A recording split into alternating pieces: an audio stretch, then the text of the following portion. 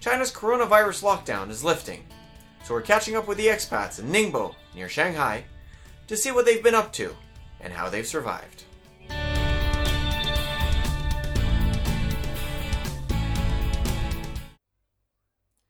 Well, hi, and welcome to another interview. This evening with us we have Stefan. So Stefan, I see you've brought a small guest with you today. Yeah, there was no way around it. All right, well, anyways, we're here to ask a couple of questions about what happened during the holidays. So with the whole COVID-19 and the scares and the way that it overlapped with the Chinese New Year. So, as in most countries around the world, we all got locked down. So how did it happen for you? Well, I was just coming back from holidays. Didn't know much about it. We flew in China probably on the 24th or 5th. I can't remember right now. So I pretty much learned about this whole thing at the airport, where my wife's family was panicking, wearing masks, and I really didn't know what was going on. And so once you came back, like, how did it feel when you were coming back there? Like, you got through the airport. How did it feel after that when you were here? Well, so first of all, I should say that I was really angry because this whole thing destroyed my holiday plans. And that was my first holidays in 2 years. So I had things planned and I was unhappy that we had to go back for the Chinese New Year. But that's the obligation to my Chinese wife. I promised we would spend this time with her family.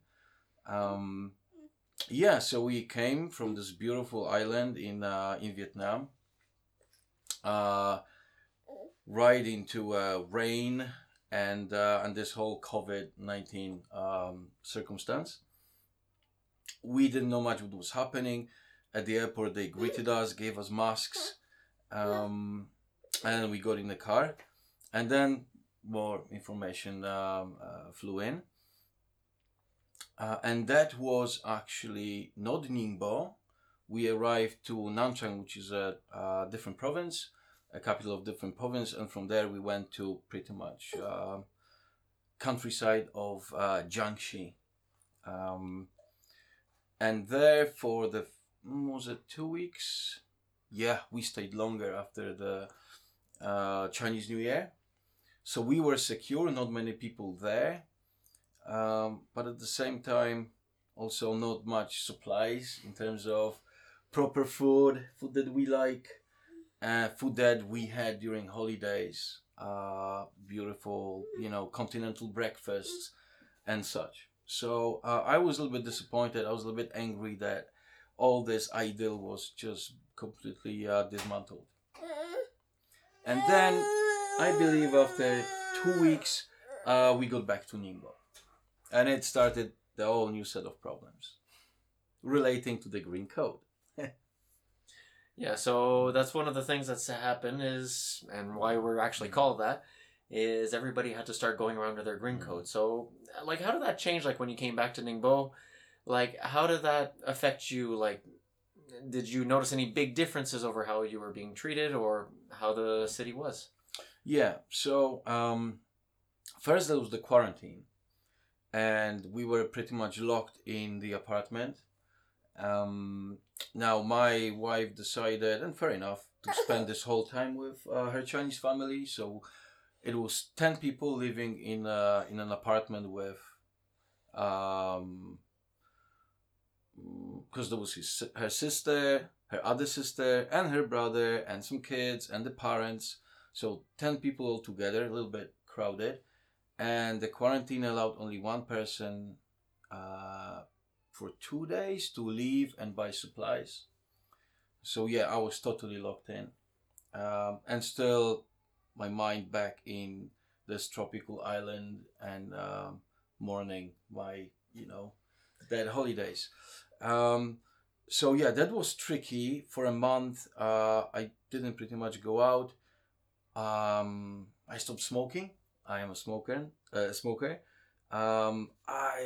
was just so uncomfortable asking them to buy me a pack of smokes. So I just stopped smoking. That was good. After that, we returned to our own apartment. And yeah, the green code was still kind of new. the security would react differently, asking for different codes. The codes change between different apps. And it was stressful sometimes, because once I remember coming back from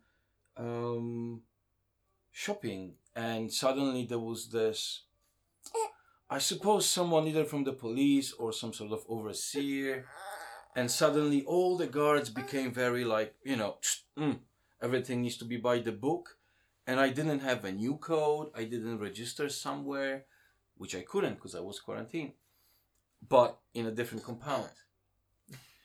And they wouldn't let me in. And I'm like, hey, look, I'm carrying shopping. My baby is waiting for food because it's early morning. So come on, let's do this. And then I couldn't. They kept me in an office, and I couldn't get my wife on the phone for whatever reason. I guess she was busy. And with my very basic Chinese, we tried to sort it out. Finally, I got a policeman and this official, whatever he was officiating, I don't know. They came with me to my apartment to check my passport, and then I had to wait for a doctor that never came. So yeah, that's the problem. Lack of consistency sometimes with different procedures, and also the treatment of foreigners slightly different. Always more suspicion. Where did you come from? Did you carry the disease? And you're not Chinese. You're dangerous, and you are not one of us. So in terms of some official proceedings related to either documents or such, that is a little bit more prolonged usually. But also simple stuff like, hey, you're hot, right? Simple stuff like going shopping, and then, okay, you get to scan your code, and you need to have your mask. But then the locals will tell you, hey, did you scan your code? Did you do this? Do you have the code? Do you have the mask? Put the mask on. Are you sure it's on? But the locals are not wearing masks anymore. That was the month after. And they were already relaxed because China did pretty good on containing this whole virus. But they still look at foreigners as a contagion in a way. Yeah. So that is annoying. I've definitely had that feeling sometimes. Though I know that a lot of this is procedures, and some of this has also flown both sides of the borders on this case. But this is a little bit, so just to backtrack a little bit and let the viewers know you a little bit better. So where do you come from, and how long have you been here? Right. So I was born in Poland, and I come from Poland. I'm Polish. But I did spend 10 years in Ireland, where I graduated, where I had my first working experience as well.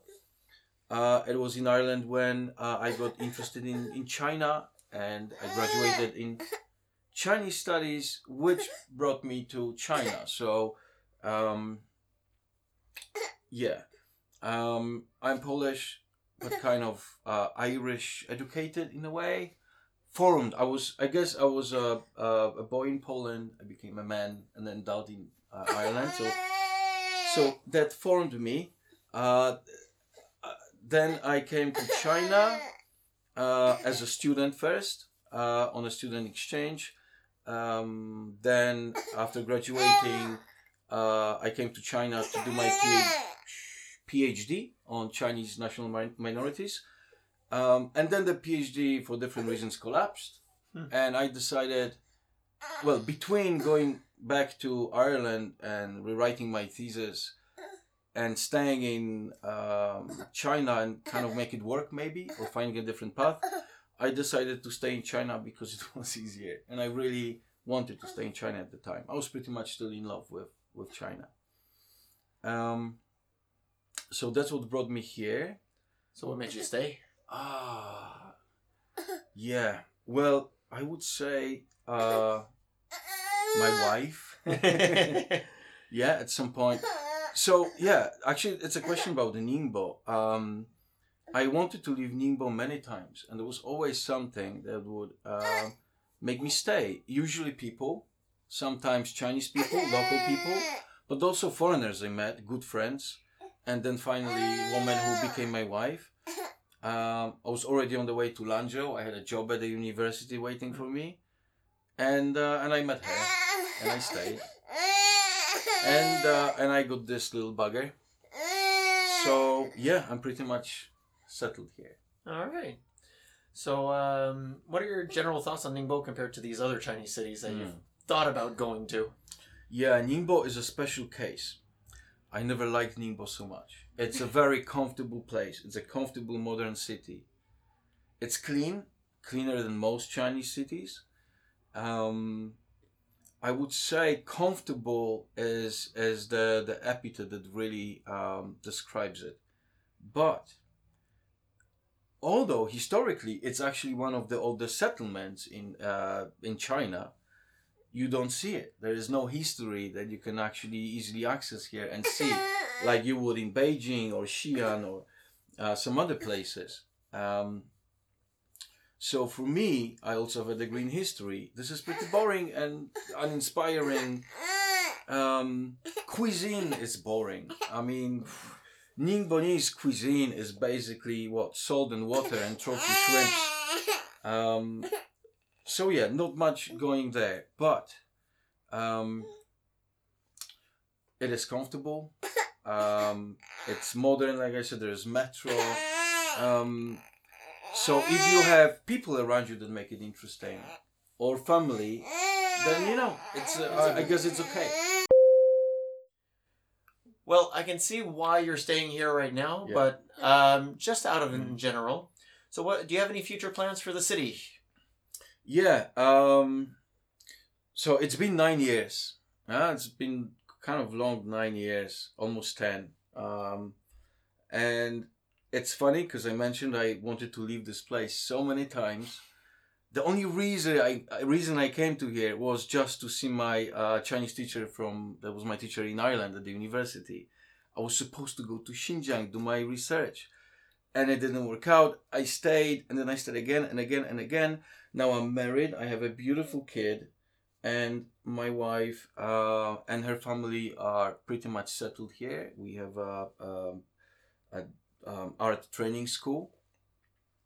So it's going to be Ningbo. It's going to be Ningbo for any foreseeable future, as long as, until I guess China collapses. I think that's going to be. That's not going to be soon. I can't see any changing plans on that. And I probably still be teaching English and probably and music, and my wife will be in dance. So yeah, that's it for us, I think. Until he's a little bit older, I think once we'll start thinking about primary school or maybe the middle school, maybe then we'll start considering maybe different locations. All right. Well, thank you, Tristan. A good boy. And thank you, Stefan, for sharing your stories with us. That was a pleasure. So, thanks to our viewers for watching this evening. If you guys like this, don't forget to come back next week for the next interview. And I hope you guys learned a little something about what foreigners think of Ningbo. Thanks, everybody. Bye-bye. Well, that was another interesting story. If you've liked what you've heard, don't forget to subscribe so you can get more great interviews next week. See you soon.